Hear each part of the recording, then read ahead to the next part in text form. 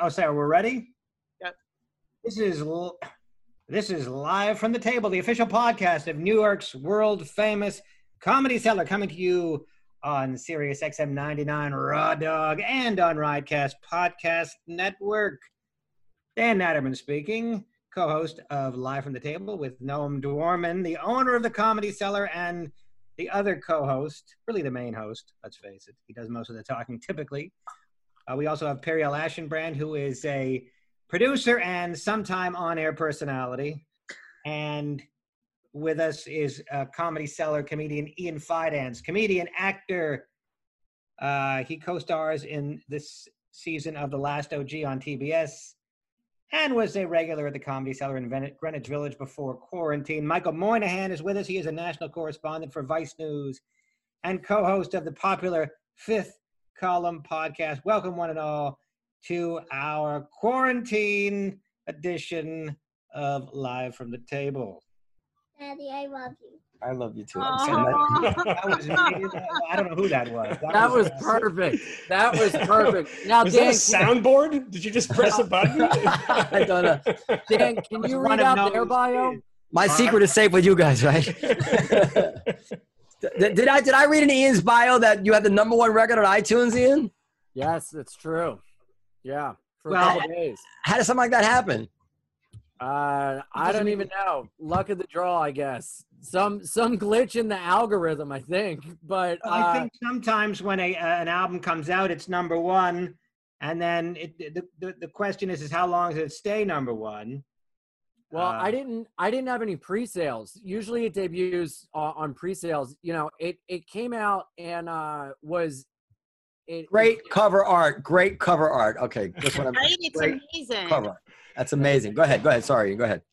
No, it came out and it hovered at like 3-2, and then it stayed at 1 for a couple of days, which is nice. And then, you know, the mainstays in the top 10 are always like 2 Mulaney albums, 2 Gaffigan albums. You know, Jeff Dunham was kind of near the top, and I was like, look, if I can't beat out Jeff Dunham, I at least got to use this money to get a rope and a chair, you know. Jeff Dunham is a ventriloquist, so his albums have to be video, or it doesn't really, it's not particularly interesting. Which is why if I didn't beat him, it was going to be lights out for old Ian, you know. You can still picture it. Yeah, you just got to close your eyes and have an imagination. Well, I guess part of ventriloquism is the words that are being said. Are they funny, and the characters? And the other aspect of ventriloquism is the technical mastery of the ventriloquist craft. There's some ventriloquists that are incredible ventriloquists. They can drink water but they don't have anything interesting to say. And then some aren't very good at that part of it, but are funny. So I don't know where Dunham falls in. I don't watch the guy. I got to be honest. You have the perfect ventriloquist dummy voice. I would get your hand at my ass. I'd love to shove my hand up your ass and just make you say things. You know? Hey, I'm the dummy. Yeah. There it is. I mean, I do all those stock lines. So don't ask me. I'm made of wood. So I just find out. So Ian, you and Michael Moynihan are friends? Are we? Are we? I don't know. I don't know. They met, right? We met once. Hung out at the table one night. Yeah. And, really vibed over some old punk rock tales. Oh, that's right. We were talking about old punk rock stuff. Yeah. Yes. I didn't know I was talking to the guy that has the #1 album on iTunes. Well, which, by the way, can I ask that means people buy it, right? Because if it's on, so is it not on Spotify? It's on Spotify. Well, why do they buy it if it's on Spotify? Because there's a lot of Fidaniacs out there, and you know, it's higher fidelity. Runs rabid, man. You know, and also a FLAC file. Yes, it's gotten a lot of plays on Sirius. They spun it like 15 times already, which is great. So, wow, so you're making money too. I'm making money in the quar, baby. I'm living Look my at that. Trying to, you know. So okay, wait, let me tell you. So after the first time we had Michael on, Ian sat down and you guys had gallivanted off to do God knows what, and the two of them went on like this insane punk rock rampage that was so sort of like mind-blowing. What were we? I don't even remember who we were talking It was about. like But the most obscure references. Do you guys remember this? Am I making yes, this up? yes, yeah. I do. Totally. And it was funny because I was emceeing downstairs at the time. So you and I would be like, oh my God, you know, when television debuted. Oh yeah. Marquee Moon came out. Yeah. 79 and Marquee Moon came out. I couldn't believe what Richard Hell was. I got to go And bring then up. you disappeared. Yeah, I'll be right back. Sat there by myself for a little bit drinking. And I know. Unfortunately, I don't know much about punk rock. I didn't think you would, Dan. It would be I pretty know, incredible if you know, did. the Ramones obviously are punk rockers, and are the Dead Milkmen? Is that punk rock? The Dead Kennedys. Dead Kennedys for sure. Yeah. Yes. Well, who Dead had the Milkmen. song- Who had the song "Punk Rock Girl"? That was the Dead Milkmen. Dead Who I Milkmen. believe are from Philadelphia. Philadelphia, baby. Yeah. That's right. Yep. And is Mhm. "Punk Rock Girl" a punk rock song? No, it isn't. It Well, What is it It's exactly? an homage to punk rock, but it's not a punk rock song. I would It's argue in a way that it song. could be, because punk rock is really kind of going against the grain and doing something that you want to do for you. So in a way, it has like a punk rock feel, but it's not really like a punk rock genre song. I think that's a good way of describing it. Yeah. The Wikipedia describes the song as cowpunk, pop Cowpunk. punk, and comedy Yes. rock. Yes, it does reference Mojo Nixon and Skid Roper, so it is like kind of a cowpunk. Yeah, there you go. Yeah. I've never heard of comedy rock before. You don't want to hear That's that. the genre of my album. That's why I went to number one. I've always maintained that a song can either It was number one in that subgenre. Number Yeah, one yeah, in yeah, comedy rock. There's a big asterisk next to the number one on iTunes for me, you know?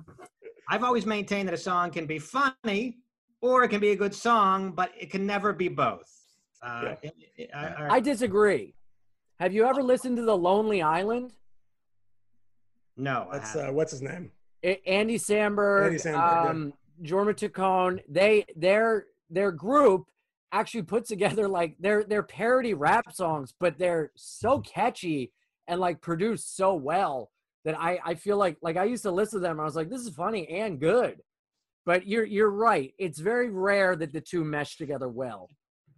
Maybe there's exceptions. There was a guy named Jim Stafford in the '70s who used to make like funny songs that were still kind of hits. It's a tough thing. Roger Miller had a few songs that were funny and also musically. Well, what song was that? That was funny and musically interesting. Like dang me, gonna take it up to hang me, time to the highest tree. You know, things like that. I really could have done that better, but Well, maybe I think as a general matter, if you can write a great song, or if you're capable of writing a good song, why make it funny? Because it's going to degrade the impact of the song. I mean, if you can write November Rain, why do you want Yucks?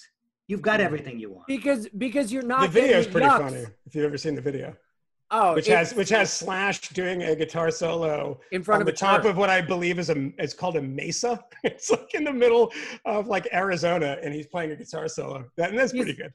He's playing a guitar solo. It's not even plugged into an amp. Yes, So he's that's right. basically playing air guitar in front of a church in the desert. In the desert. Yeah. In the desert. I thought it was Alone. And that, by the way, it's a great monument to the forgotten relationship of Axl Rose and Stephanie Seymour, the once and great supermodel who then married some socialite guy. okay. Well, here's an example. Okay. Musical theater. No, by the way, why is your video? It's in black and white. I feel Can like I don't have my usual background. Hold on. It's Can I tell you? it looks like a Navy SEAL helmet cam. This is like this. It's like bright but black and white. Yeah, I find that know, black and it's- white kind of hides the fact that I haven't been keeping up with my hygiene. I mean, Gnome's aesthetic right now totally matches how he feels. So it's So- gray. It's not sharp. It's very scary. Yeah. I'm going to nominate as the most musical, basically funny song, funny lyrics in history. Two of them. I want to be in America from West Side Story and Yeah. Officer Krupke from West Side Story. Yeah. Good. Both So very, two West Side Story choices. yeah. Wow. So in the context of musical theater, it makes sense to be funny and good music. And then of course, whimsical is not funny, but like Maxwell Silverhammer or something. Yeah. So But you know, I anyway. watched that movie with my daughter recently, who just turned 9, and her first comment after 30 minutes was to turn to me. I swear to God, turn to me, and she's like, "Papa, they're not Puerto Rican." And I'm like, "No, I know they're all Puerto Rican." And I was like, you know, it's a fair point. I was like, I don't know how to explain this, but yeah. Marina Moreno is Puerto Rican, right? Yeah, she's. I think she's the sole Puerto Rican in that movie. So the reason I tuned out for a minute because I just ordered an antibody test. Oh, you did? Yeah, and but then you have to decide where you want to take it. And so I was comparing zip codes to coronavirus numbers to see which place would be the safest place to go take it. So I'm going to go take it in Mount Kisco, New York. I'm scared. I mean, that would be just my luck to catch coronavirus going to take an antibody test after staying home for 3 months. But yeah, why are you taking an antibody test? You haven't left the house in like 90 days.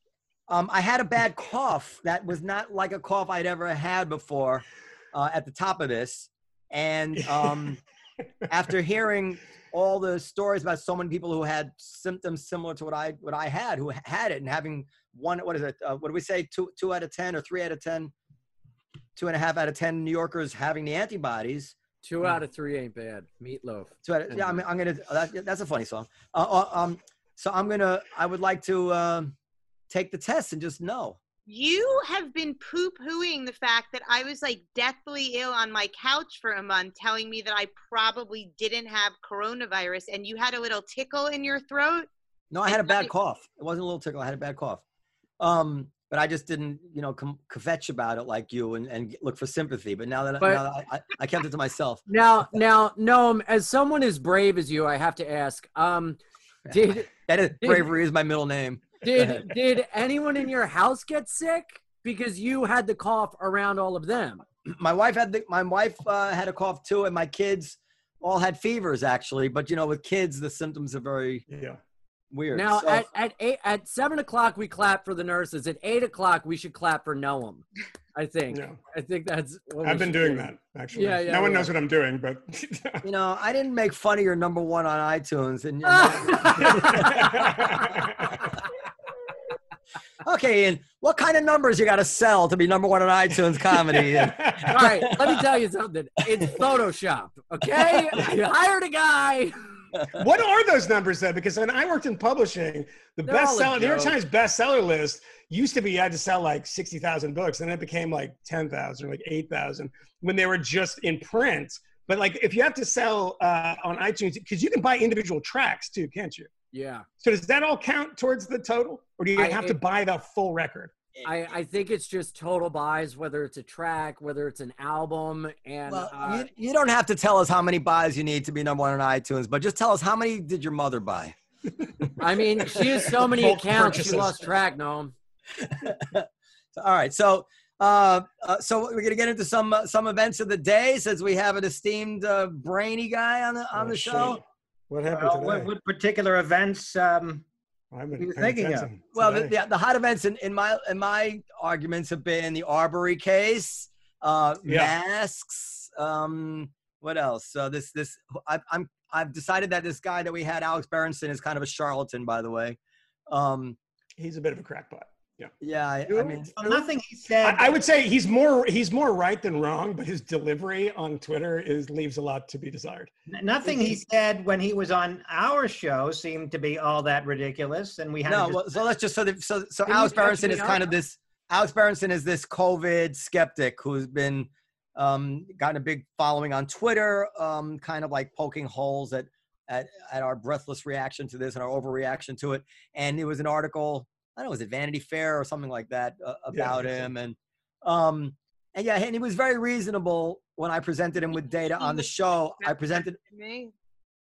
What's that? He didn't seem like he was a skeptic when he was with us.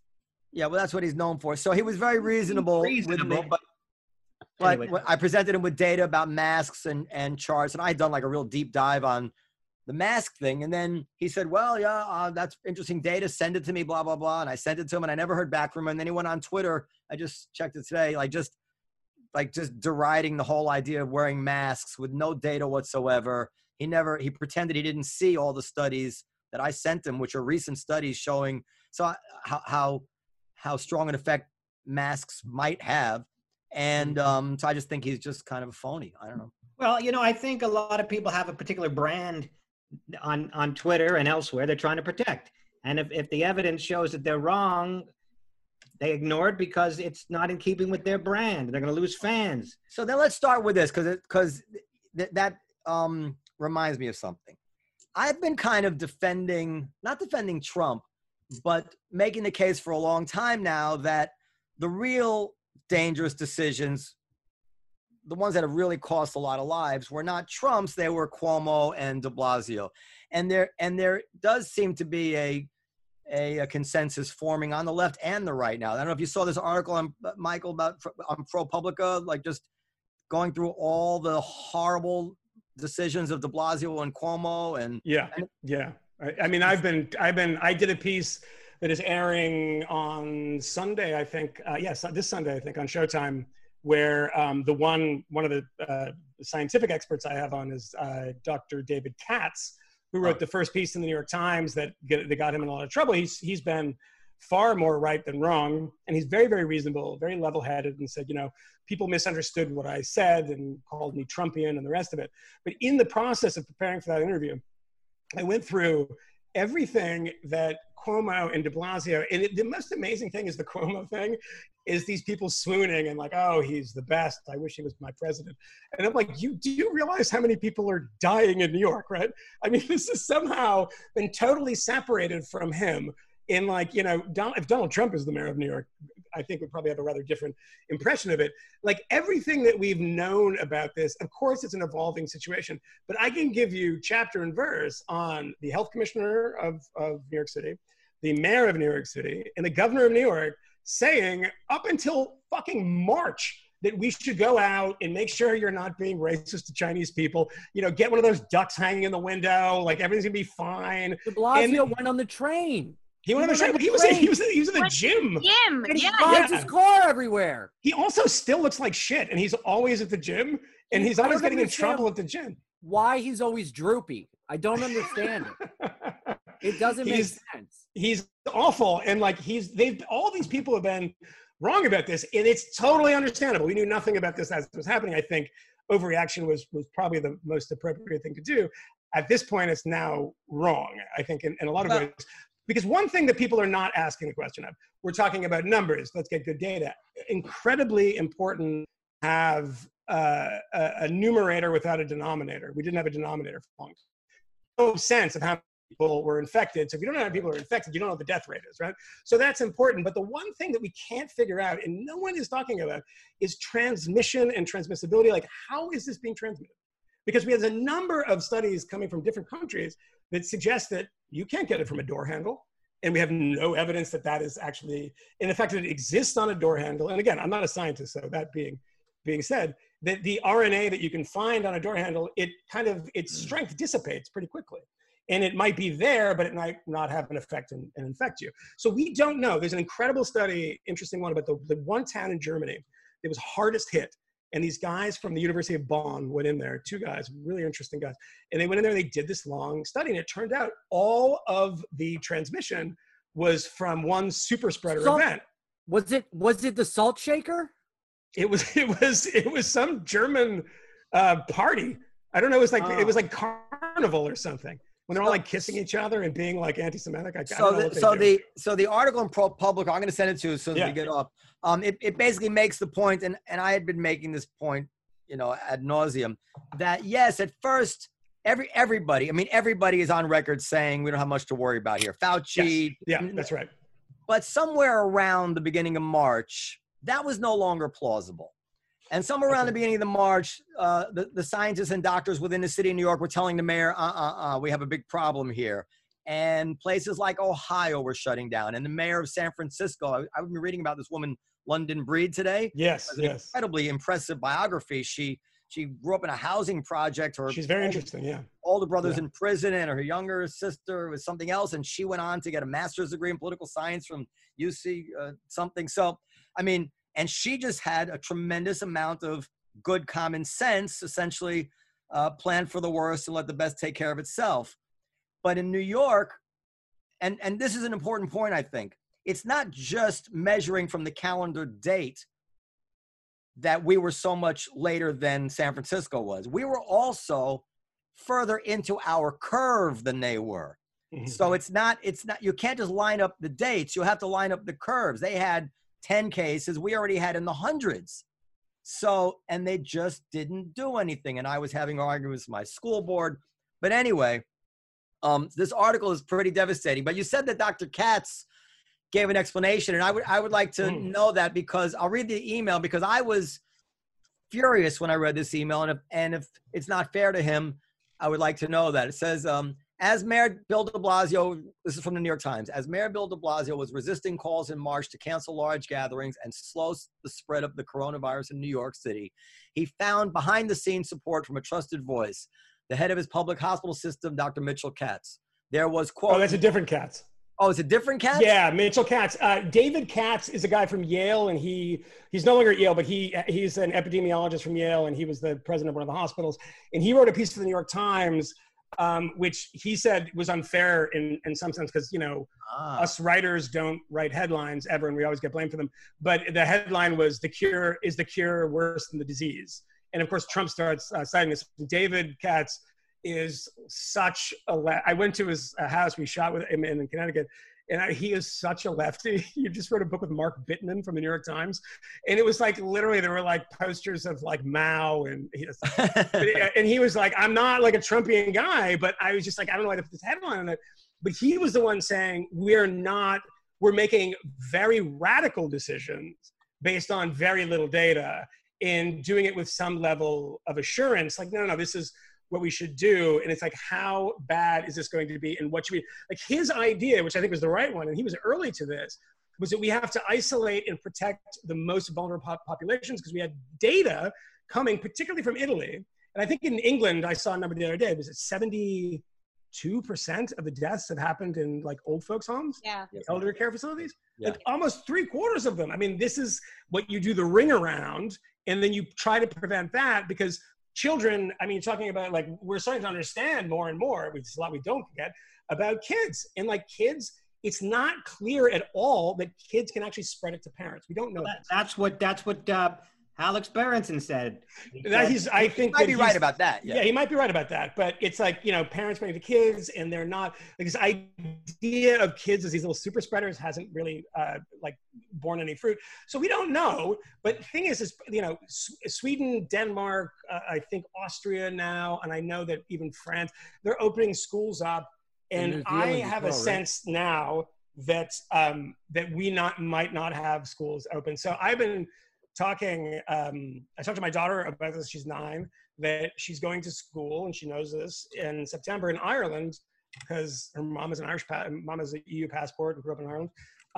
And she's gonna go to school there, because I'm not fucking paying $16,000 to homeschool my children, you know, which is my child, which is what I do. Why does it cost $16,000 to homeschool? It's a private school, and they have these freaking Zoom classes that you essentially have to do all the heavy lifting. Okay. It's like a morning meeting, and that's it. So we should talk about homeschooling too, because I'm homeschooling too, and I have a lot of thoughts about that. So then good. I'm happy it's not the same cats. I don't want to let. I'm happy not to have to let him off the hook. So about old people, yeah. So that puts in context that Governor Cuomo refused to let nursing homes turn away people with COVID. Thousands of people died. And here's the email that was in the Times. There was, quote, no proof. This is the doctor tells de Blasio, no proof that closures will help stop the spread. Dr. Katz wrote an email to the mayor's closest aides. He believed that banning large events would hurt the economy and so fear, quote, if it is not safe to go to a conference, why is it safe to go to the hospital or ride the subway, he wrote. But then here's the key part. This is what he said this is what they said behind the scenes.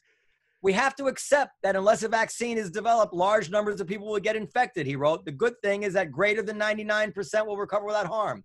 Once people recover, they will have immunity, and immunity will protect the herd. So he was advocating for the full Sweden, essentially. Mm-hmm. While nobody told us that. While nobody told us exactly what you were saying, that, okay, we're going to go the full Sweden, so you have to decide for yourself where you lay on this risk curve. And if you're old, if you have pre-existing conditions, this is what you should do, because we're going to try to shunt this all to the young, robust people. And they didn't say that at all. They were telling us, no, you have nothing to worry about. And thousands died. And then they followed that up with a series of like catastrophically stupid decisions and ones that made no sense. I mean, closing parks. A friend of mine was in New Jersey and saying they closed this park by his house, which is like an outdoor trail. It's like, I mean, are you kidding me? Literally no coronavirus is being spread in situations like this. If we knew, and by the way, this is, I mean, we have to disabuse people of these most basic things. Like you walk by Ariel, people, that means convince him it's not true. Go ahead. Yeah. You walk by, I see people walking by each other and like pulling masks up and walking to the side. It's like, that's not how it happens. And if that were how it happened, everybody would have coronavirus. If you could walk into a mist of coronavirus and come out the other and totally infected, is that what we've done now is gone the other direction of saying like, go to Chinatown. If you don't, you're an insane racist. But from doing that of like lick the railings on Canal Street to this other end of like, don't go outside. You're going to die. If you go outside, as far as we know, what is the most likely mode of transmission? Well, I mean, there's, you know, again, I'm not a professional in this at all. The stuff that I've been reading about are these things like super spreader events and pretty closed. So there's an interesting study in South Korea of, it seems like talking a lot, by the way, is what does it, which is why we've had no massive outbreaks on planes, because there's not a lot of talking on planes. It's very rare that this happens. It's solitary activity. But there was an incredible thing, a study of half of an office in South Korea. You can see this visual, where one half was doing like call center stuff. And it was completely, somebody was infected, and it was completely across the board. They were all infected. The other side, nothing. Because they're, you know, like expectorating and they're yelling and it's coming out and it's just sort of swirling around. And that kind of stuff seems to be like this German event where it seemed to be the real super spreader event. It's like people are kissing each other. They're like drinking out of the same glasses and all this stuff. Whereas walking around is not getting people coronavirus. Are there certain languages, I wonder, that German. are more prone to spread? Yiddish. Yiddish would probably be high on the list. But very heavily hit in my neighborhood of South Brooklyn. Not a coincidence. But the Israelis have a low rate of this. Well, maybe secular. Because I mean, certainly, I think at the very least, certain sounds are more likely to release. I think that's probably true. So can I just say what I think the worst thing that Trump actually has done that makes me furious? I thought we hit upon something interesting and as yet undiscussed. But go ahead. No, because this was what I wanted to get to when I first started this chain, is that the one thing that I think is really unforgivable, like really makes me furious, is that he is pretending to support the lockdown policies of Fauci and whatever it is. And then he goes on and tweets gasoline to encourage people to defy their government and their government's policies and their lockdowns. Encourage Michigan. This is fucking outrageous. If you're the president and you don't agree with the lockdowns, fine. You're the president. Tell us you don't agree with the lockdowns. You know, you can make some calls. Unfortunately, you're the president. But to sow this kind of discord or whatever disobedience, he's sowing civil disobedience while he's pretending that he supports the policy is just beneath the office. It's despicable. Anybody disagree with that? Has he ever not been despicable? I mean, it's just sometimes. Well, like when he said out loud, "I wonder if you could use the bleach." And I'm like, you know what? Yeah, I could see why he would off the top of his head say something, and then it made so much of it, and I was like, whatever. But no, you just said, tweeting that out is beneath the office is not disseminating false information and thinking off the top of his head beneath the office as well. I think that's why so many people have a hard-on for Cuomo, even though he was so far behind and spread lies with de Blasio, because he speaks in a paternal mode of I think that's absolutely right. It's good bedside manner. Making up for us, and people need that. Trump has an opportunity now to bring the country together if he just exhibited an ounce of emotion and empathy, and he's not doing that, and it's driving the country.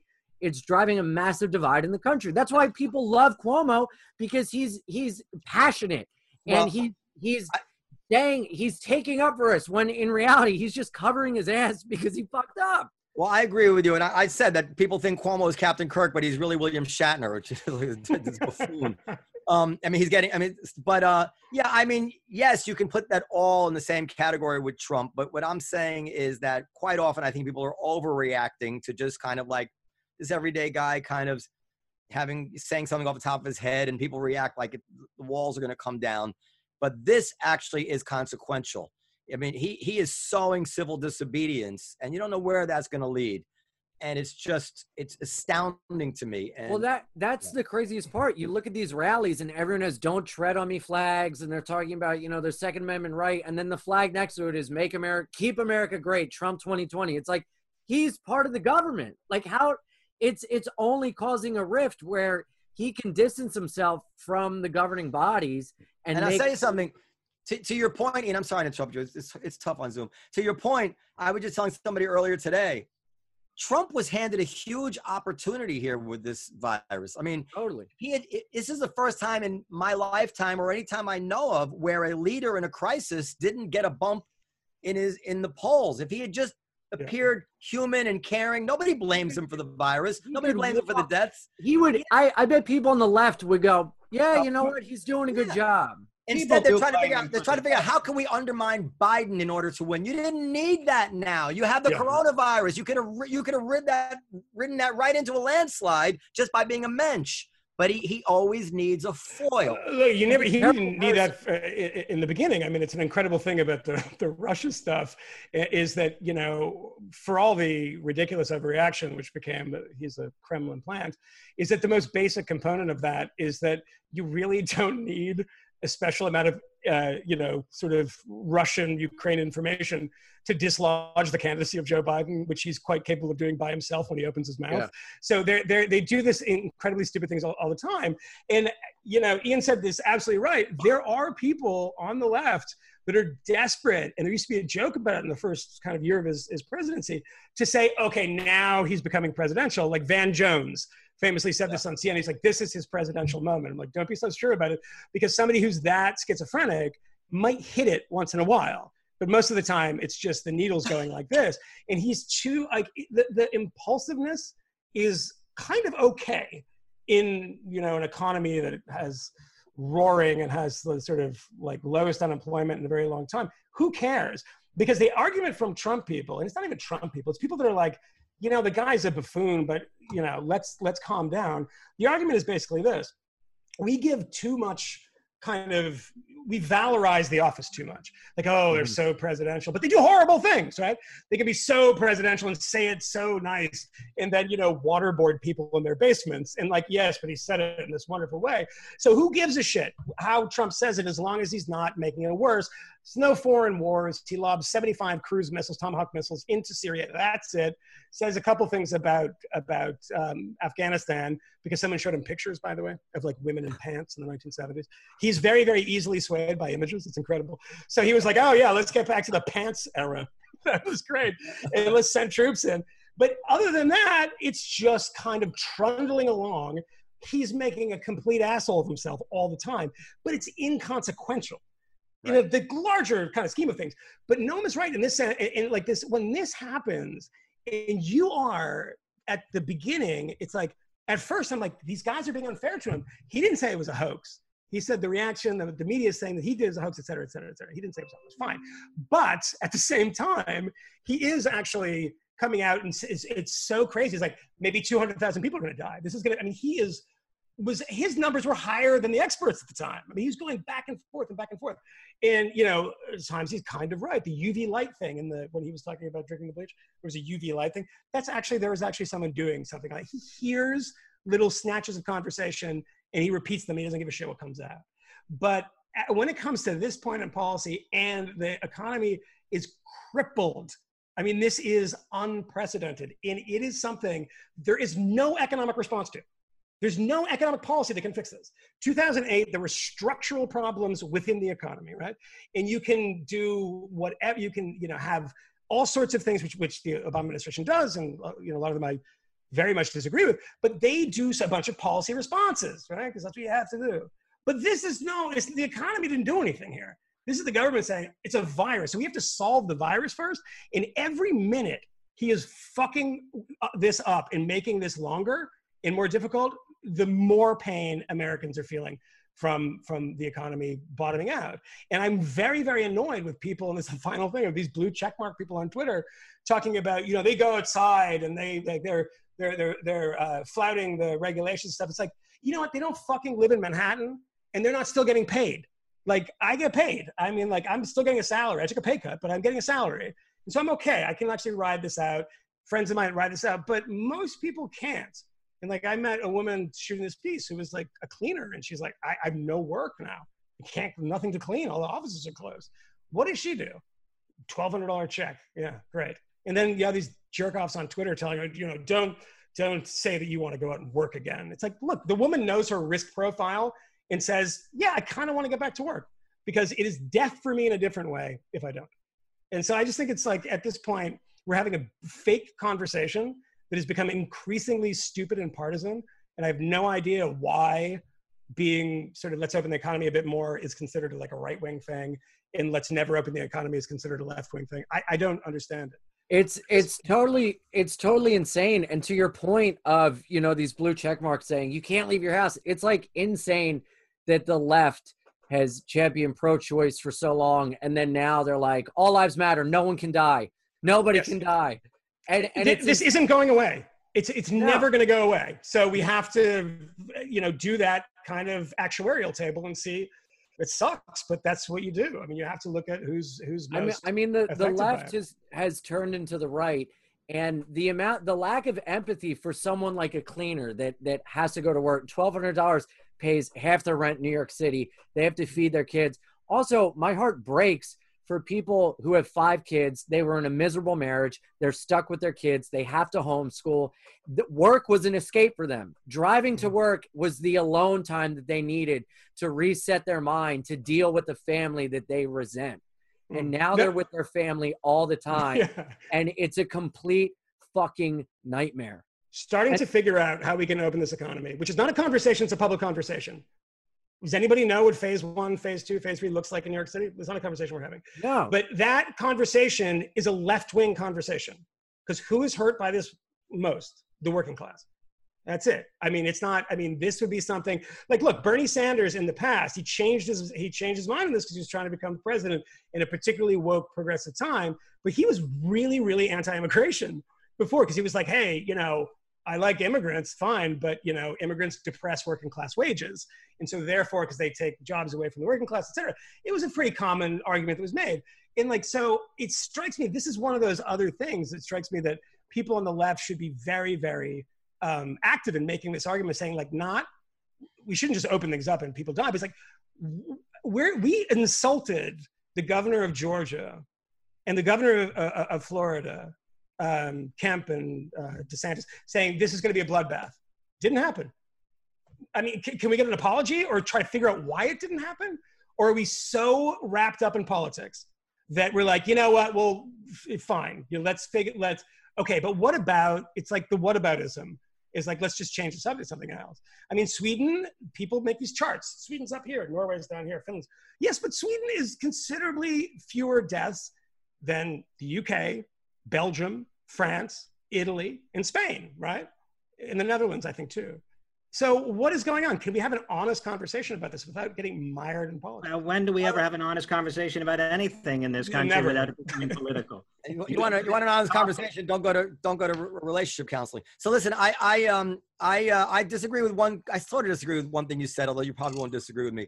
It's not clear to me that the working class is the hardest hit here, unless those jobs never come back, because they're getting $1,100 a week. The entrepreneurial class, which I'm a member of, we're getting, although I'm not crying poverty, but I can put myself in a situation I was 10 years ago when I basically one snowstorm was threatening to my existence. We have fixed costs that are not going away. I mean, my costs are, I don't know, $30,000, $40,000 a month per business. That that is not, and that's without no payroll. It's just rent, insurance, utilities, all this stuff that doesn't really go away. And business owners are getting destroyed. Destroyed. Mom and pops, destroyed. Yeah. Worse than the working class, I think. Worse than the working class. Well, I mean, a sheer dollar number, I would say that that's absolutely right. And it's not to in any way take away from the fact that, you know, I talked to a guy in the East Village who was opening. No, I mean, existentially.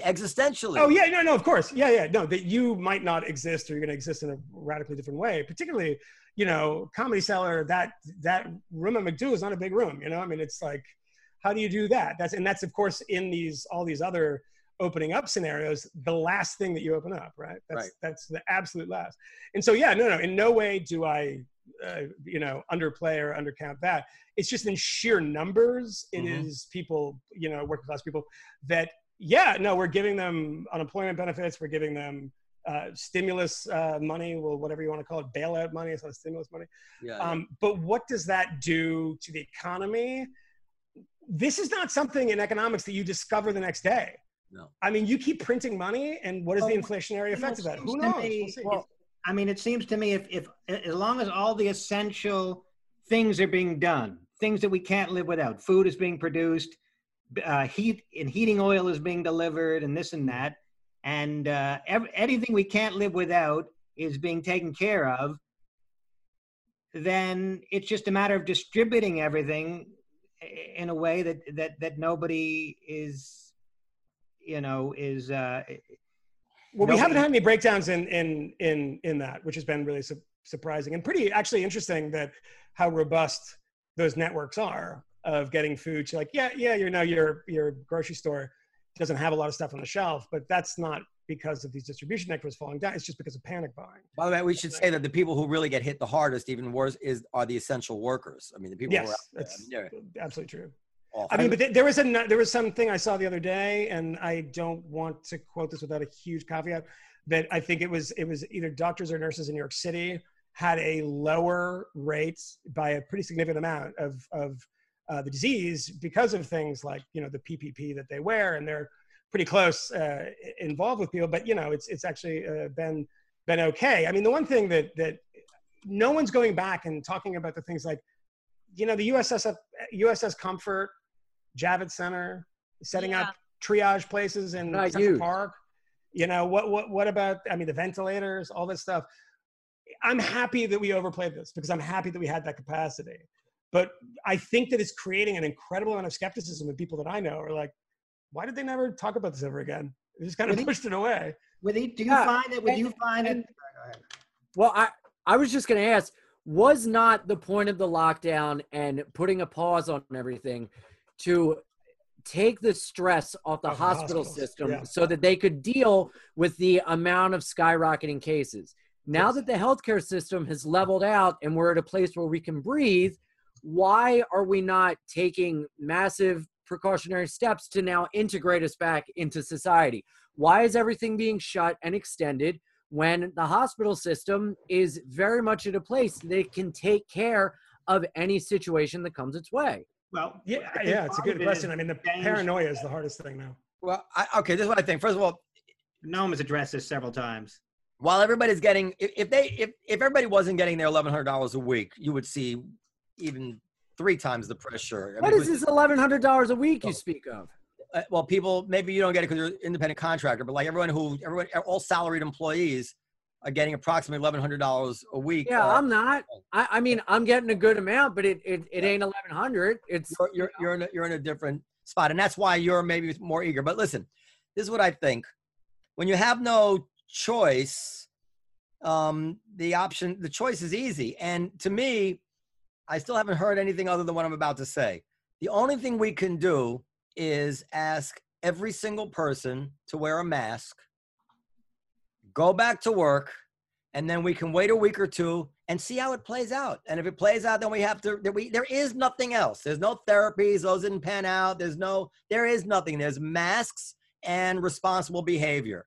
And that's the way it's going to be a month from now, 2 months from now. So I think they should just, and I know that it's ridiculous outside, but for the reason of keeping it easy to police, because what we don't want is the cops saying, you guys, you're fewer than 6 feet apart. Okay, sorry, officer, we get right. And then the cop walks away and they get right back together again. And cops pulling out tape measures and all that. I think everybody should be wearing a mask for a few weeks. Let's see how it works. If that's workable, start letting out, maybe reducing it outside, whatever it is. Trial and error until we find what works. Because what else is there? What are we waiting for here? And look, you're going to have little, explosions of cases. It's going to happen. Exactly. And you cannot shut down and say, oh my God, South Korea, they did such a good job and they opened up and they're having, it's like, no, that's going to happen. Exactly. What matters is how many people are hospitalized and how many people are dying and things like that. Yes. They've seen so many science fiction movies where they come up with the high-tech solution right at the end.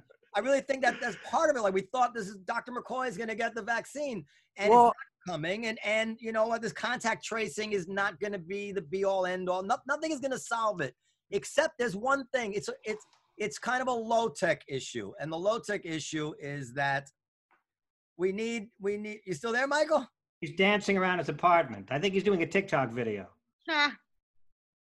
What happened to him? He ran off somewhere, but you can continue. No, because I want him to hear. Ian, I think he's still got his headsets on. He can hear you. I think he had to turn lights on. Eyes anyway. I was burning something in the oven too. I was going to say that.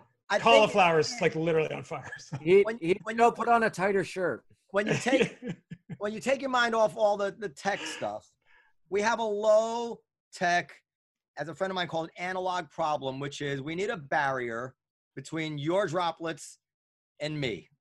And we can do that by having a certain number of feet between us or by some kind of barrier that we already know about. And by refining that through clever people, again, trial and error, maybe optimizing masks in some way, which we have yet to do. But it's a low-tech solution. No, how do you do that in the comedy club, which is not only packed together, but people are laughing, guffawing? That's just like the worst possible. Well, we'll book Ian. Book the most expendable comedians first. No, we don't get many guffaws. People chuckle when Ian's on, but we don't. Listen to the #1 album on iTunes, and you will hear an incredible response. Now, look, maybe comedy clubs don't open or every other table, and only young people come. I'm really not speaking from my own interests here. If they let everybody open but me, I would say the same thing, which is that for most situations here, I don't know what they're waiting for. Nothing's going to change a month from now, and we don't know that masks will work. But did you see that article about Flushing, Queens, which is right next to Corona, Queens? And Flushing, Queens has almost no cases, and Corona is just teeming with it. Mm-hmm. It's a pretty strong indication that masks and responsible behavior are the answer. So do you genetically superior? Bring back the guardian angels. Cops aren't meant to keep people away. I want Curtis Sliwa to be going around, enforcing health policy. Put on policy. a fucking mask. and everybody rightfully derides Trump for making his speeches without wearing a mask. But then Cuomo does the same thing, and nobody says boo about it. What is that? But no, do you imagine something with the cellar? Like, I mean, the great thing that you did after all of these fucking annoying people when Louis comes on, they're like, I didn't know. It was like being mugged. And you're like, okay, I'll pay for your drinks. You can leave. It's on the ticket. Are you going to have to do something like that says, okay, come in, sign the thing and say, I'm going to take the risk because it's a small space and blah, blah, blah. I mean, is that something that will get you towards opening again?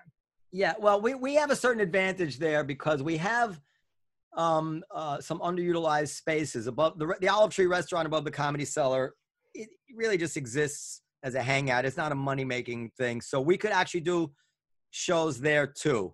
And I already actually have that in the works. So if we only had half capacity downstairs and the other half is upstairs, if people want to come, then we could approach full capacity. And the same thing around the corner, the Village Underground location. We have a main bar area there, which is comedians hang out at. And we could do shows there. And both those can be credible shows with real lighting. We can they're good rooms. But my question is, will people come? No, I think if you not start right now.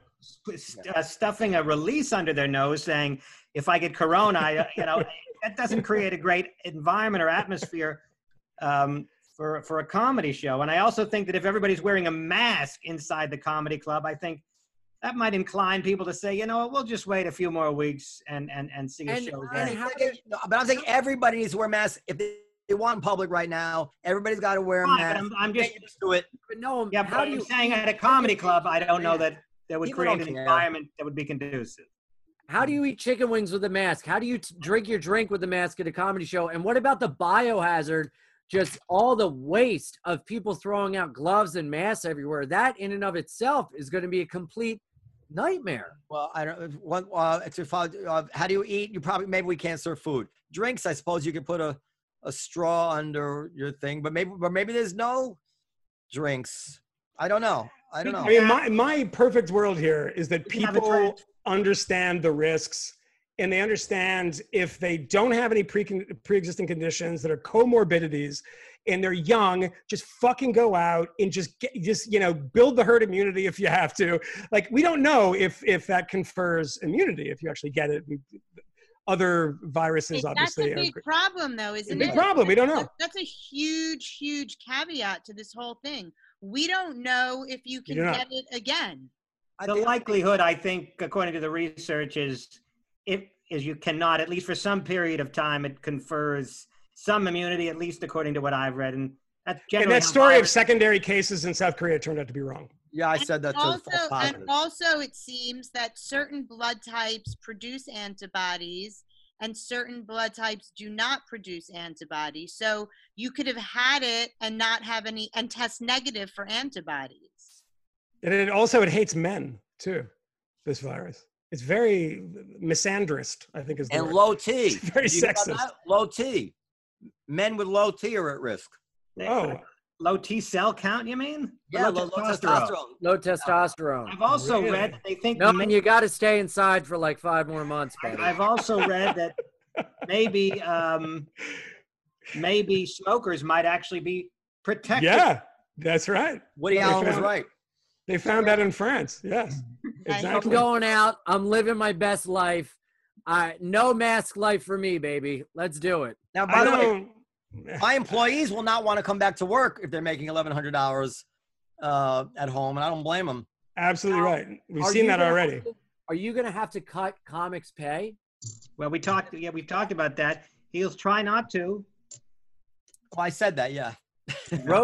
Road gigs, you gotta map out is if I'm gonna lose money on the flight, and then if they're cutting my pay in half, how are you gonna get a bonus if they cut the 300 seat place to a 100? You know, I mean, you guys are totally right about young people going out. You wear a mask, but you take the risk, and you look at the fact that it's statistically, there are some cases that are you die, and that really sucks.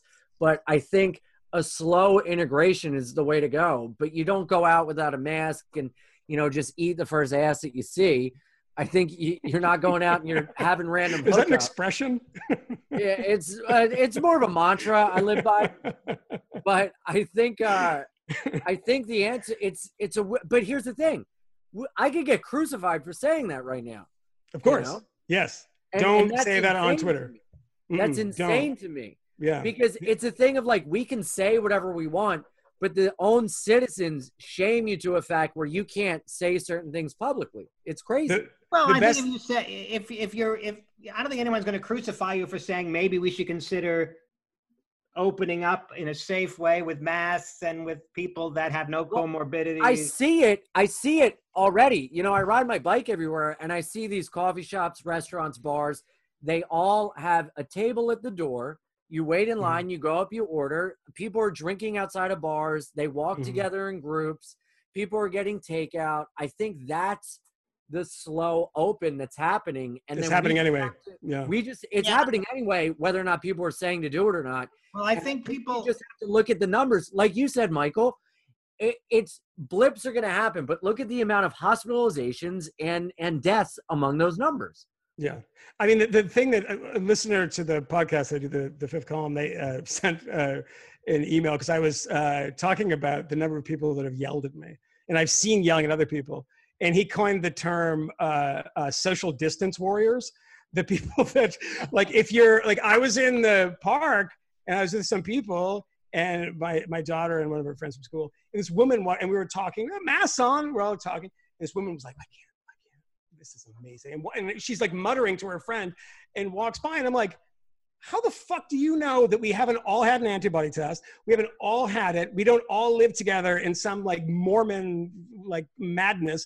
And, you know, people are doing this all the time. What it has done, and this is the, I guess the thing that I can't say because people get mad at me, is that this is given, and I hate to be political, but this is given self-righteous, like Brooklyn liberals, something else to be self-righteous about. And it's so frustrating because I'm like, stop like shaming random people for not doing what you, and they're always wrong. They don't like, they have no sense of the epidemiology of this, but they're like, oh my God, you are standing too close to that person. I'm like, they're not, that's not how it transmits. So You better preach, Michael Moynihan. Stop virtue signaling for everyone in your fucking neighborhood and saying like, and this is everywhere.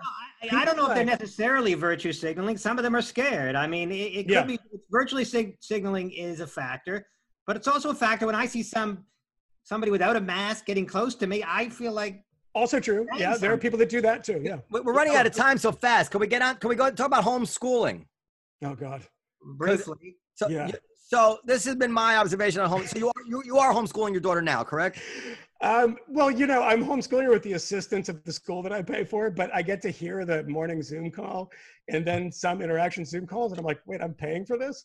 And there's one, and I shouldn't say this publicly, but one that happened the other day when they were talking about a book that she was reading, she's 9 years old, and said like, you know, what were the genders of the people involved? I swear to God, and my daughter was like, I think a man and a woman, a boy and a girl. And he's like, yes, they both identified as a man and a woman. And I'm like, dude, she's 9. Like she's like, what? Can you just keep going? So in some sense, the homeschooling, I'm like, oh, maybe I can straighten her out again. Here's my feeling about homeschooling is if it's only going to be another few months, who cares? What, are they going to learn something so incredible in those few months they can't live without it? How much do you use anyway what you learn in school? It's not about what they learn. It's just about how much of a pain in the ass it is when you're trying to like do anything because your whole day is now with your kids. So this is my observation of homeschooling. I always felt this way, but I've really seen it firsthand. I think that every educational innovation probably since 1945 has been a detriment to the kids. I see the time in these fancy software presentations that it takes my kid to be drilled on like 10 multiplication problems. I could give him 10 flashcards in 60 seconds and it takes him this all rigmarole to do the same 10 problems 30 minutes in the way they present it. And everything they do is they're so enamored with technology. Everything they do makes it worse. If I just spent 20 minutes with my kid, 20 minutes reading, 20 minutes doing math facts, and I don't know, the 20 minutes of practice writing, right? That's it. An hour a day. I'm convinced he would be fully ahead of everybody in his class based on the way they're homeschooling. We're going through the same thing, the way the curriculum that they're asking us to follow from home. That's not a commentary on homeschooling. It's a commentary on education in general. Well, but I'm saying it really brought hold of me now that I see what they do all day. Again, it feels like what a waste of time. No wonder Abraham Lincoln and everybody in his generation could go to one-room schoolhouse and write and do math better than anybody today, because they didn't have the misfortune of whiteboards and all this stuff that everybody had to find a way to use. You're also talking about extraordinary people like Abraham Lincoln rather than the many people of his generation. Our grandparents' generation. My grandfather couldn't do math to save his asshole. Our grandparents' generation wrote, spelled, did math, everything better than any. Oh, most of them didn't write anything or do math well. Dan, you have no faith in your own grandparents, do you? No, my grandparents. Your grandparents were pro-slavery. Yeah. His grandparents were just illiterate hicks, and he just applies that to everyone else. The problem is I never really talked to my grandfather. We had a distant relationship, but I didn't get a very mathematical vibe from the guy. You know a better way to learn your multiplication tables than flashcards written on a piece of paper? I mean, no. I think it's repetition, but also at the same time, look at the numbers they've crunched on people working in an office 8 hours a day, and then they find they only do how many hours of actual work, and you're just doing this busy time. That's the same thing with education. Kids get burnout. You only have a small window where they can learn. Everything else is a burden. And it's taken away creativity. It's taken away play. It's taken away what it means to actually be an organism in this world that we're living in. And it's totally a detriment to kids' imagination and their ability to feel value, because if they don't get these things right in the time span, they have this inner monologue of like, oh, I'm wrong. Oh, I didn't get it right. Yeah. Oh, this is bad. And it's not good. It has been good. It has been an incredible experiment. Totally Like agree. a social experiment. And I know Noam loves him, our friend John McWhorter tweeted the other day something I thought was true. Somebody said, oh, you must be getting like writing and doing all this. And he's like, I have never had a less productive 3 months in my life than the last 3 months. Because when you strip everything away and you remove the environment entirely, all the kind of motivations and all those triggers during the day that tell you what to do, you're just sitting there and you're like, what do I do now? And like, oh, I have all this time. I should have written a novel by now. Well, It's also, like, I'm trying. I just finally emailed my barber, Richie, and I was like, can you come give me a haircut? And I was like, that's the most I've accomplished. in a long Michael, if time. I'm reading if you're not correctly, in a good psychological frame of mind, you're probably not going to write that novel. No, I'm also mentally ill. So there's Well, if a you're lot of mentally ill, factors. Hey, Michael, high five. Michael, I want to ask you a question. Confinement is certainly not going to help your mental health. No, it's not doing me very well. Although some people actually have derived a benefit from it, or so I believe. Yeah, no, that's true. That's true. Yeah, it's not across Let the me ask board. you a question. Oh, that was one of the things that this Mayor Katz said. Is Dr. Katz is that if the mentally ill people are going to feel lost, that's the thing we should worry about most. I want to ask you a question. These articles They about always feel lost. people getting so used to working from home that they won't want to go to work anymore. It sounds like you're skeptical of that based on the observations you just made. It's absolute nonsense. I mean, I saw that. Was it what's that dickhead from Twitter? Jack, what's his name? Jack guy said like, if you work at Twitter, you can work from home forever. You don't ever have to come back into the office. And I think that there's like, people are like, it's amazing. But depending on a number of factors, like how many kids you have, where you live, how big your apartment is, it's kind of stultifying and kind of oppressive to like, and I went out to Long Island today and I was like, wow, this oak is green. And it was so amazing because I've been sitting in this apartment and I actually am beating everybody because I wasn't going to the office for like a month and a half before this broke out and just for other reasons. And so I'm on like 5 months now. And I can't take it anymore. I mean, You need, particularly when you're doing, when you're like pitching stories, and I know it's obviously very different with a comedy, but when you're pitching stories, like I can come up with the best idea for a story, for a premise, for a piece we're going to do, if I'm sitting with 5 people in a room and you're like, oh, well, what about that? And it just keeps going and building and building. And you have these incredible, it's like a writer's room. And at the end of this, like, I don't have that coming up with something by sitting down, like, okay, let's come up with an idea. That doesn't really work. It can happen. You can get that thunderbolt that hits you, but it's not great. I mean, it's much, much better if you sit down with a bunch of people that you work with and, bounce ideas off each other. And when you lose that, Zoom doesn't work. I agree with you. Let's be honest. Husbands can't wait to get the fuck out of the house to go to work. No, I mean, and wives too. Wives.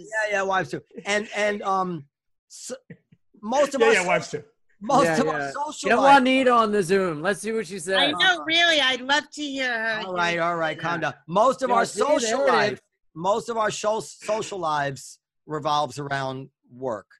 If you just stay home all day and then afterwards you're still home and then you're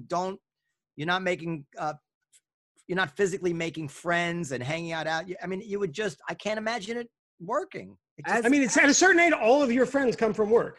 Yeah, and you like the ones from earlier just drift off and they move and they have kids. Yeah. But you always have that core ones you work with. And when you don't have an office, that's especially as comics, when you're going out at night and you're around all these people and you're pitching jokes, you're just hanging out, having a good time. Yeah. And even the fact of I feel to be a good comic, you have to live a life. You have to go someplace. You have to go somewhere. You have to observe. You have to take things in. And if you're sitting at home, I was talking to somebody and they were like, yeah, I have 20 new minutes. It's like, of what? You're doing nothing.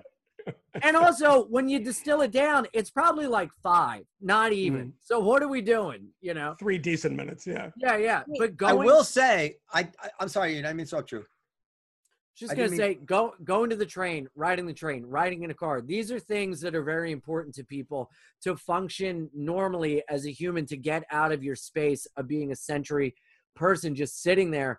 You know, I thank God I have my bicycle because I ride all over the city. It's very meditative for me. And now every Tom, Dick, and Harry in the book's riding a city bike, and it drives me fucking insane. Well, I've been but that's riding good. a city bike for several years, so I prefer. I do want to say, What, Michael? Say one thing quickly. That is good. What you're having is good, because the one kind of thing that motivates you as a person that you cannot get when you're sitting at home alone is hatred. And Yeah. I always choose my friends and people that I'm with as these unified hates. We hate the same things. Liking the same things is boring. Hating the same things is important. When you sit home by yourself and you don't hate anything, it's like no one's annoying you. No one's like, well, I go outside now. I'm going out a lot more. And I'm like, everyone's fucking horrible. And now my life is more complete. Michael, that is a great observation about friendship. I really like that. I'm going to repeat that. I do want to say that there is one thing I hope stays. I don't ever want to have to go to any accountant or lawyer's office ever again, dragged midtown, all that mess. There is no reason they can't Zoom with me. No reason whatsoever. But other than that, I don't see anything about staying home. Well, I bought a car because I was going crazy and I got to get out of here. And I bought it online. And it's being delivered. And those things are great. Hopefully more of that. I don't have to deal with Sight unseen. Was that? Sight unseen. Sight unseen. I get 7 days to return it. Is it Tesla? No, Carvana, which Tesla. is this Tesla does app. a lot of online sales. Yeah, they do. But Elon Musk is destroying his own company's the equity of everybody by tweeting. Is he mentally ill? Probably. There's something wrong with him, yeah, Yes. for sure. But I kind of appreciate him in a way. Yeah. I like the he's fact that he physically, exists. mentally, Yeah, it's awesome. Yeah, he's like, you know what I'm going to do? I'm going to sell all my houses. Like, awesome. I mean, you're proving what now? And he just he's put like 8 houses on the market. I feel like at a certain point when you get to a level of like fame or something, you can't detach your brain from realizing that at one public thought, the world could massively hate you, and it really fucks with your head to a level that I don't think we could understand. Mm-hmm. And especially with the amount of wealth and power he has, that just must be compounded on him so much. I read a piece about him that his ex-wife wrote about their divorce. He's a real piece of shit. Wow. He's His ex-wife wrote a piece about him? An ex-wife said her husband or ex-husband was a piece of shit. Yeah, but I don't know, like you don't usually get paid by the word for it. You just say it and people go, wow. That's I mean, it's a juicy piece of hot goss. Maybe we it's can a hot goss. hating it, you know. I got to see that. I think he might be bipolar, actually bipolar. Did you see him on Rogan? No. Even before he smoked weed? Because he's famously, that's like become a meme of him, like, blowing a huge cloud is because Rogan smoked weed with him. But he was clearly a little off in the whole interview. I mean, he's clearly incredibly bright. But I think at the end of this, the person to really watch is Bezos, because who could become the world's first trillionaire and is doing incredibly well off of this, is that unless he takes half of that money and just gives it away, then he is going to be the absolute winner and loser of this. He is going to be the hate figure of all hate figures, because who do you hate? The rich guy. Who do you really hate? The richest guy in the world. Now, who do you fucking really, really hate? The guy who became the richest guy in the world because everybody else was suffering. So at the end of this, Bezos, I mean, he better start opening schools for invalids and the blind, as fast as he can. Yeah. Well, it reminds me, so Bloomberg just reminds me of it. So I read that Bloomberg offered to donate $10 million for contact tracing. Did you see that? Yeah, he spent almost $1 billion. $980 million in a shitty quixotic campaign. Nice one. Yeah, that's right. You can't get $10 million for anything anymore, dude. What a fucking loser. And you got to offer $30-40 million. Otherwise, just don't offer anything. Nobody's expecting it. But $10 million. The best thing, but I have to say the best thing that ever happened from that Bloomberg thing was now I don't have to hear people anymore say you can just buy an election. It's like, no, you can spend a bit, but if you're shitty, you're not going to buy. If I started taking steroids, I'm not going to play in the major leagues, and I'm not going to hit because I suck. I'm not going to hit home runs because I'm just taking. It's not. I have to be good at it. And Mike Bloomberg was so monumentally shitty at it that he spent $1 billion in one American Samoa. want a You know, delegate. it's a in subject American for Samoa. It's a subject However, for if podcast, you're and I think you'll reasonably agree with good me. at it, Hold on. I never understood why Citizens United was such a controversial decision, or why most people didn't realize it was obviously correct. I never got that, because if you thought it was wrong, you thought that somebody should have been prosecuted for doing a documentary about Hillary Clinton during an election Yes. season. How could People tend that to forget possibly that. be the right answer? If you have any friends that hear that and say, God, Noam, come on, you're becoming a right-wing troglodyte, send them to Chris Novoselic, who was the bass player for Nirvana. Nirvana, Wrote an incredible piece that he wrote this long piece about from like a progressive Green Party perspective, and why Citizens United was the right decision for people on the left too. And particularly, it helps labor unions, and labor unions spend tons of money on elections, and they kind of quiet about it because it was very beneficial to them in the end too. Yeah, it literally would have allowed you to criminalize political speech. Yes. And the bugaboo was that you could buy elections, which you can't buy. As we know now, but we knew it all along. The money. Yeah, Michael Huffington was the first example of that. Ariana's gay husband, who spent the most ever in a congressional seat and lost like by a huge margin, spent like an insane amount of money. The money pours into the candidate that people think is going to win. They do not. The money is not what makes them. When Biden was broke, didn't have a dime until he started winning, and then they started donating because they want the favors from the winner. That's why they donate. I think that if you're reasonably capable and you have the money, then you have an even. It greater. helps. It's not that it doesn't help. It helps, but it can't alone buy. But look at Bernie. Look at all the money he raised. It didn't help for shit. There's a law of diminishing returns, like in anything. You need a certain amount of money, and then above that, the other dollars don't get you much. Good, sorry. But that money versus the incredible power of the DNC doesn't actually. The DNC is more powerful than money. So. Yeah. I mean, who even watches any kind of commercial anymore? Ever? When was the last time you sat through a commercial? I wait for the 5-second thing on YouTube so I can skip it. Yeah. What does this money actually get the candidates? I mean, I understand they need a staff. I mean, they don't stuff envelopes anymore. They don't send mail. Nobody watches their ads. If they do have a good ad, it gets picked up by free media. What exactly do they spend their money on? I mean, you ever changed that's why because of a dollar that was spent? Yeah, well, that's why Bloomberg put all that money into social media stuff and getting all these quote unquote influencers on Instagram to like post things about. And I love that Josh, the fat Jew, was like, you know what, I'm not going to do this. It's like beneath me. That's like fucking all the scumbag.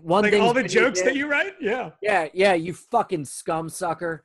Yeah, but he wouldn't take the money from Bloomberg, but he will take your joke if you're not looking. Yeah. Biden returned Louis' money. Unbelievable.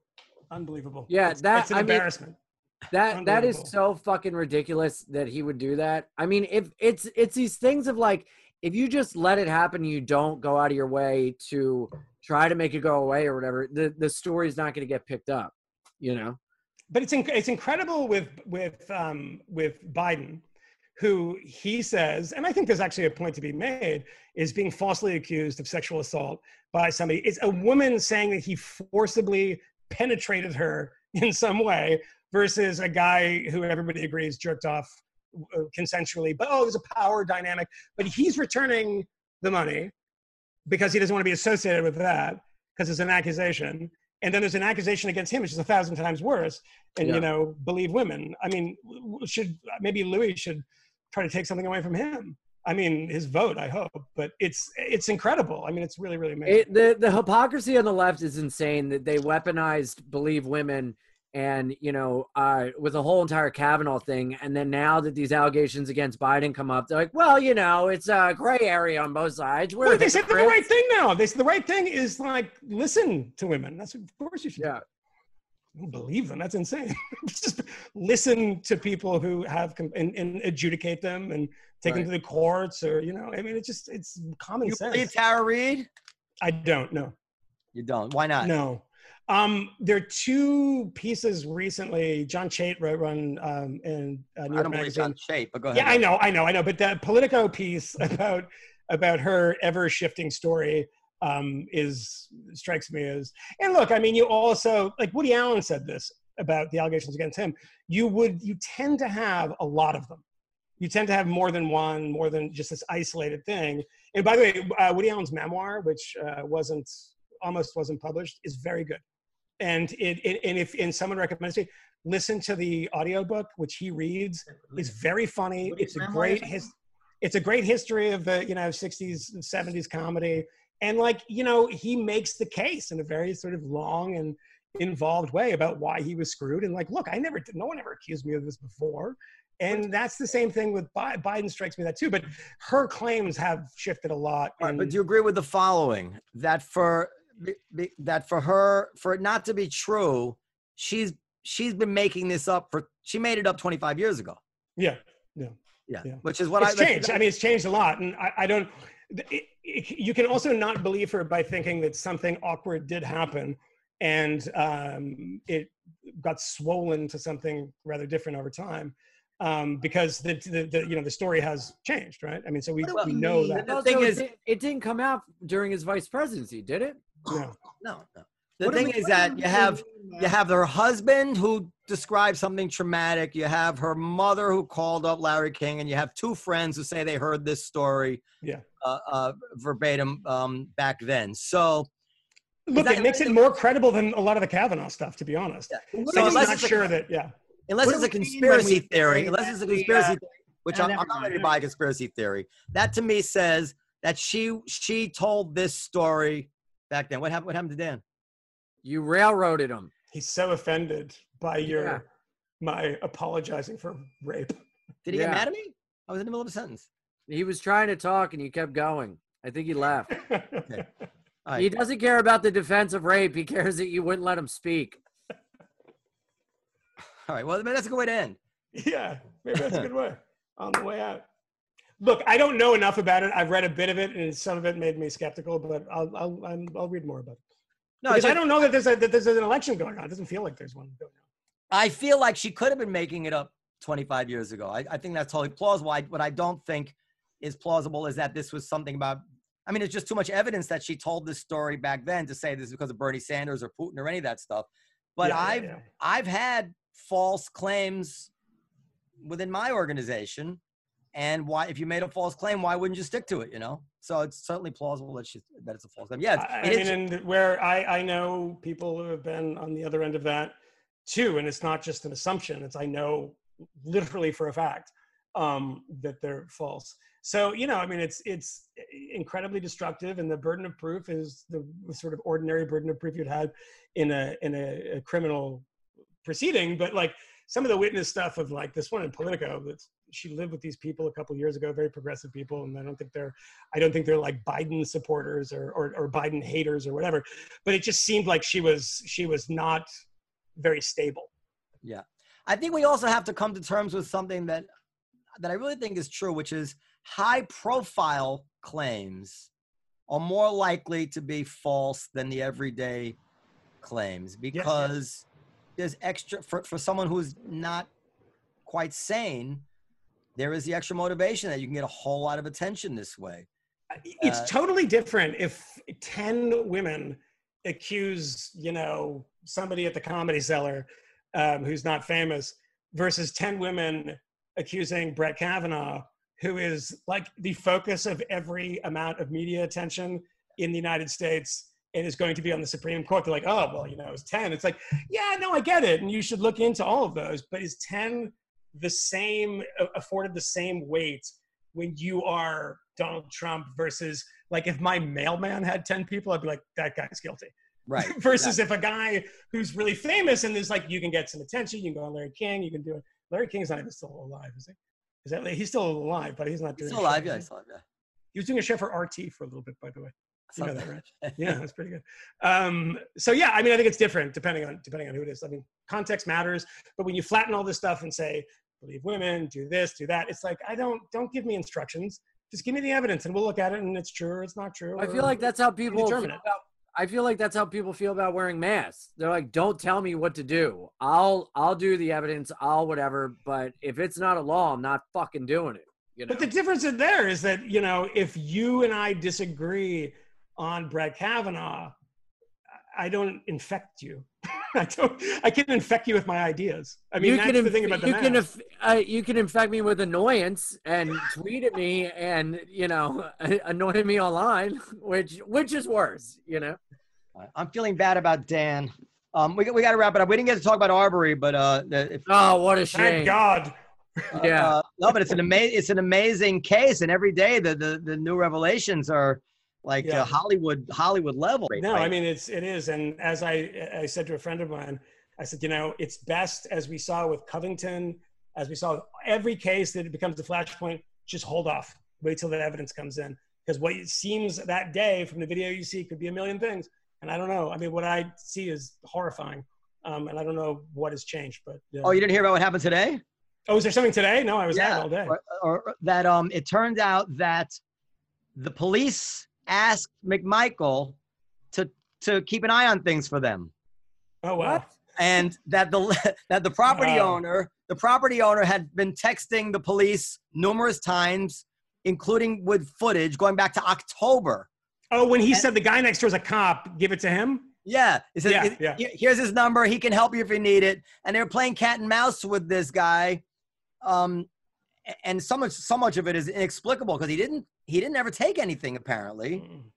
Maybe he was just like autistic and just like loved buildings or something. Well, no, somebody maybe he's getting a drink of water when he's running. I mean, that's who knows? But they were playing cat and mouse with this guy. But the police had engaged McMichael and put him into this situation and suggested that he'd be contacted if there's a problem.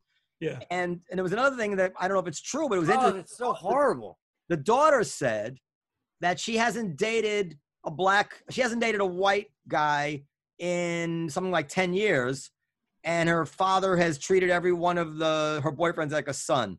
Now, of course, that could be total bullshit, but it might not be bullshit, So it just looking. That's the hardest time. The hardest thing is to prove the motivation, because you can still say that is the most outrageous thing of like, you know what, a guy's in a building site, he's not doing that. When I was kids, we used to hang out in building sites of like places that were like, we just hang out and smoke cigarettes. Yeah. Like, so what? A guy didn't take anything, come out with a gun. The problem with the cops that is often obscured by the singular focus on identity, and sometimes that's totally necessary. Obviously, I'm not to discount that in any way, but is the fact that sometimes people are power hungry and power mad. I mean, you see a lot of this with cops in the inner city. Like, New York is a majority minority police force, and cops can be dicks. I mean, there was a thing, a guy was thrown on the ground for not wearing a mask or something. Yeah, and it's like, I don't think that cop was white. And I mean, there's just a thing, like, I was so happy the cop wasn't white. I know. I was, oh my God. I put banners up in my apartment. Yeah. I had a party. Yeah. I was so excited. It's like, it's just police brutality in its own generic way. Oh my God. But no, who knows? I mean, it's hard to determine what power hungry. Power hungry. And for the police to say, hey, buddy, you're in charge. Wow, I used to be a cop. I'm back at it. Let's get the gun. Yeah. I think that who knows? It's hard to say. I think that the state of Georgia should get hit with a nice fat lawsuit here. Yep. And that's actually way better for the family than the guilty verdict could ever be. Without a doubt. But my thing is that we're focusing so much on Arbery and not enough attention is being given to Breonna Taylor.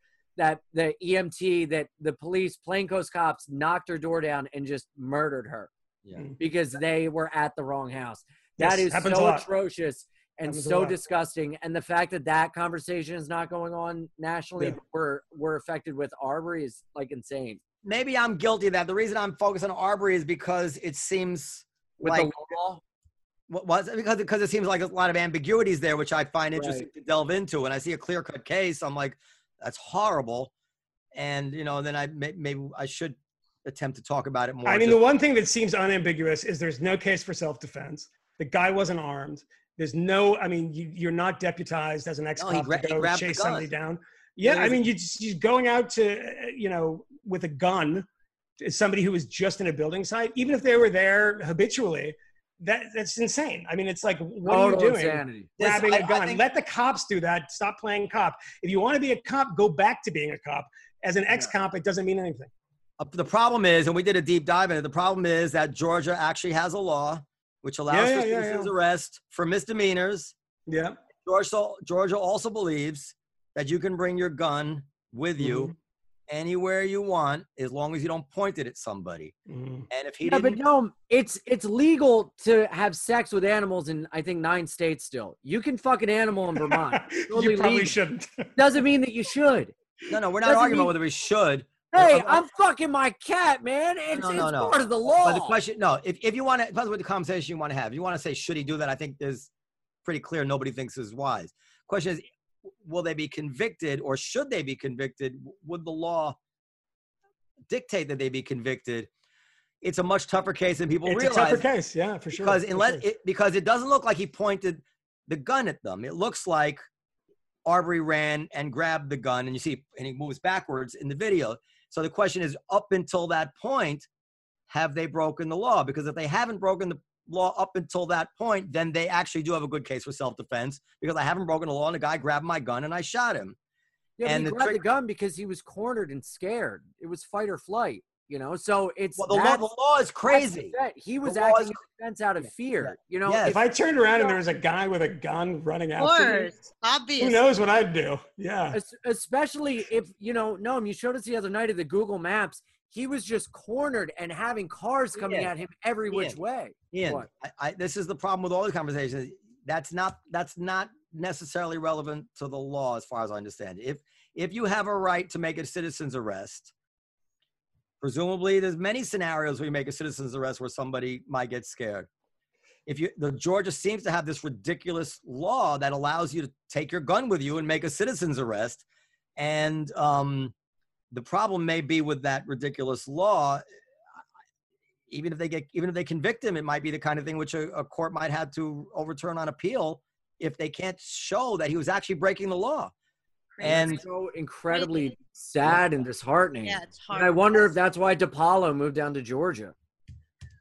I said DePaulo already put a bid on that guy's house. Yeah. It was DePaulo's house. Hey, check on the neighbor for me. Yeah, what are you talking about? He's running around with a gun. Yeah. When you add into it that the police actually invited this guy to become involved in it. It's psychotic. It's disgusting. Psychotic. If you don't trust the police because they're power-hungry assholes, you're going to trust random citizens with guns is probably, it's a recipe for disaster. No, he's former law like a citizen's arrest is like. Who cares? What is he doing? You can't farm out police work.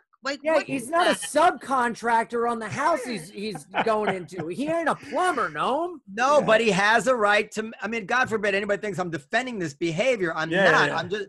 He has a right. I know you're speaking to the law, but people aren't smart enough to sit back and go, well, the law, they've already chosen sides. This is what I would say. If these people get off, it's going to be such a racial fucking insane thing. If these people get off, they have to say, fuck the law. They're guilty just to keep civil unrest. That's never okay, in my opinion. If I were the lawyer, I would say, listen, jury, this is horrible. And I know you don't think what a great closing argument, Noam. No, I would. Listen, jury. I don't expect you to. Boomer. I don't expect you to think this is okay, but unfortunately, the Georgia legislature created this law and this mechanism, this structure, and my client had the right to avail himself of this legal structure. That's what it means to be a criminal. You have to break the law, and therefore. As angry what as about the poor kid? We need to change the law. You're talking about self-defense for them. What about this poor fucking guy that was doing self-defense for him? At what point do you go, okay, well, it's like a moot point whether or not legally it was okay to do. This poor fucking kid died. Yeah, got killed, right? Got surrounded and gunned down. I mean, that's the difference in why you have police, because when you turn around and there's a guy in a uniform with a badge and a cop car, you're like, okay, put that shit down. When some random guy in overalls with a shotgun running after you, Jesus, grabbing the gun doesn't seem like the most irrational decision to me. I just saw a video today of these two hicks. One had a shotgun, one had a regular gun, and they got in an argument with a guy in the woods. and they murdered this guy. He goes, "You come within 3 feet of me, I'm in my legal right to shoot you." And the guy goes, "The fuck you will." And boom, boom, boom, they murdered him. This is a video?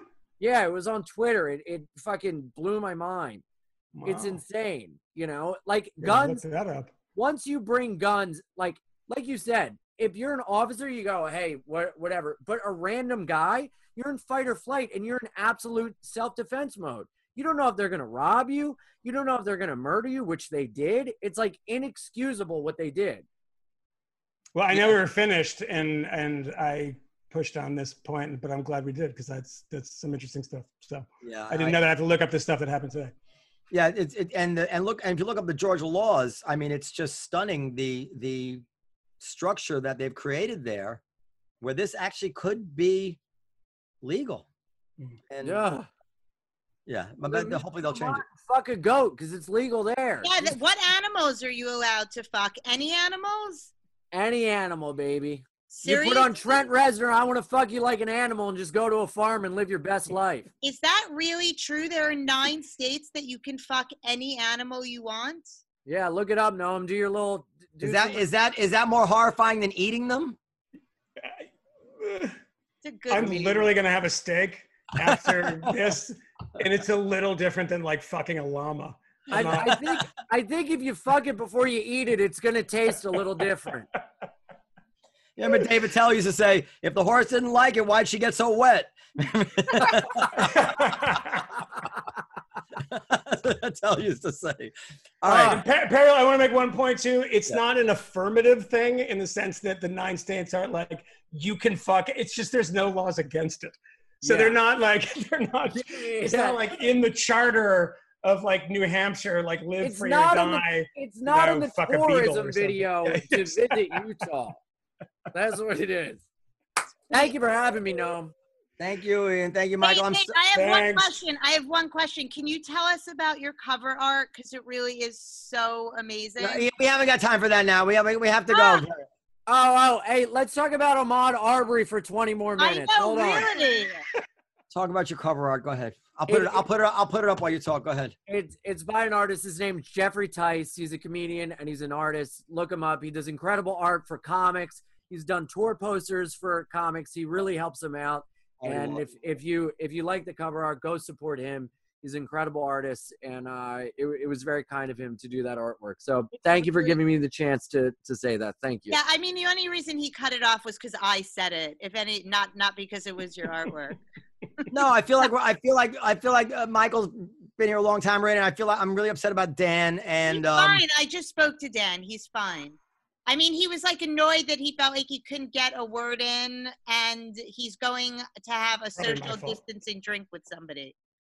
Probably my fault. But maybe we should be more mindful about, letting him talk. And well, I'm going to go back and review the tape because as I recall, I brought up something and then I was trying to actually finish the point that I was trying to make. No, you're just like reviewing a lot of tape in your house now. I mean, because a lot of like, he grabbed a gun and then he got out. You are a football coach reviewing tape for a game you're never going to win. I need you to send it to me, Perry, because I got to cut one little remark. have you like, sorry, Dan, like, we're sorry you got frustrated. Like, not go back and look at the fucking tape.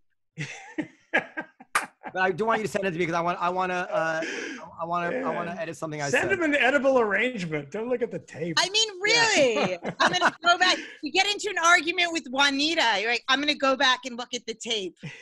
I mean, no one needs a court stenographer just to have a friendship with someone. Okay, I can tell you how far right you are because my wife and I had an argument in her office in our house, her office the other day, and I didn't say it. Yes, you did. I didn't say it, and I went to the kid monitor camera and I boosted the audio all the way up and compressed it to try to hear what the conversation actually was. To be You're sure. kidding me. No. And I was able to hear it. You are the Richard It's like Nixon the fucking of Westchester. Zapruder film. But I didn't tell her that I was right. Yeah. Back into So you did that and you didn't even tell her at the end? No, that would be, if I pointed out to her that I was right, that would have just made things worse. If I just wanted to know. Does she know that you listened to the audio on the kid's camera? Well, No, she she will doesn't. now because I'm going to send her this episode. That is so insane. No, you got to get out of the house, buddy. Yeah. Yeah. I'm gonna ride my I know, I bike can to get you. my We're wife gonna out go of on a the bike ride. All right, guys. Ian, where can we find your album? On iTunes. You can just search my name in iTunes. Look me up on Instagram at Ian Fidance, ianfidance.com. And I'm grateful I got to be here. Michael, I'm a huge fan of yours. I love your work. Thanks, Yeah, man. we love you, Michael. I appreciate it, and love coming back. And yeah, I have something on Showtime on Sunday. So Where, when, who? it's on what? Showtime, on the Vice show on Showtime.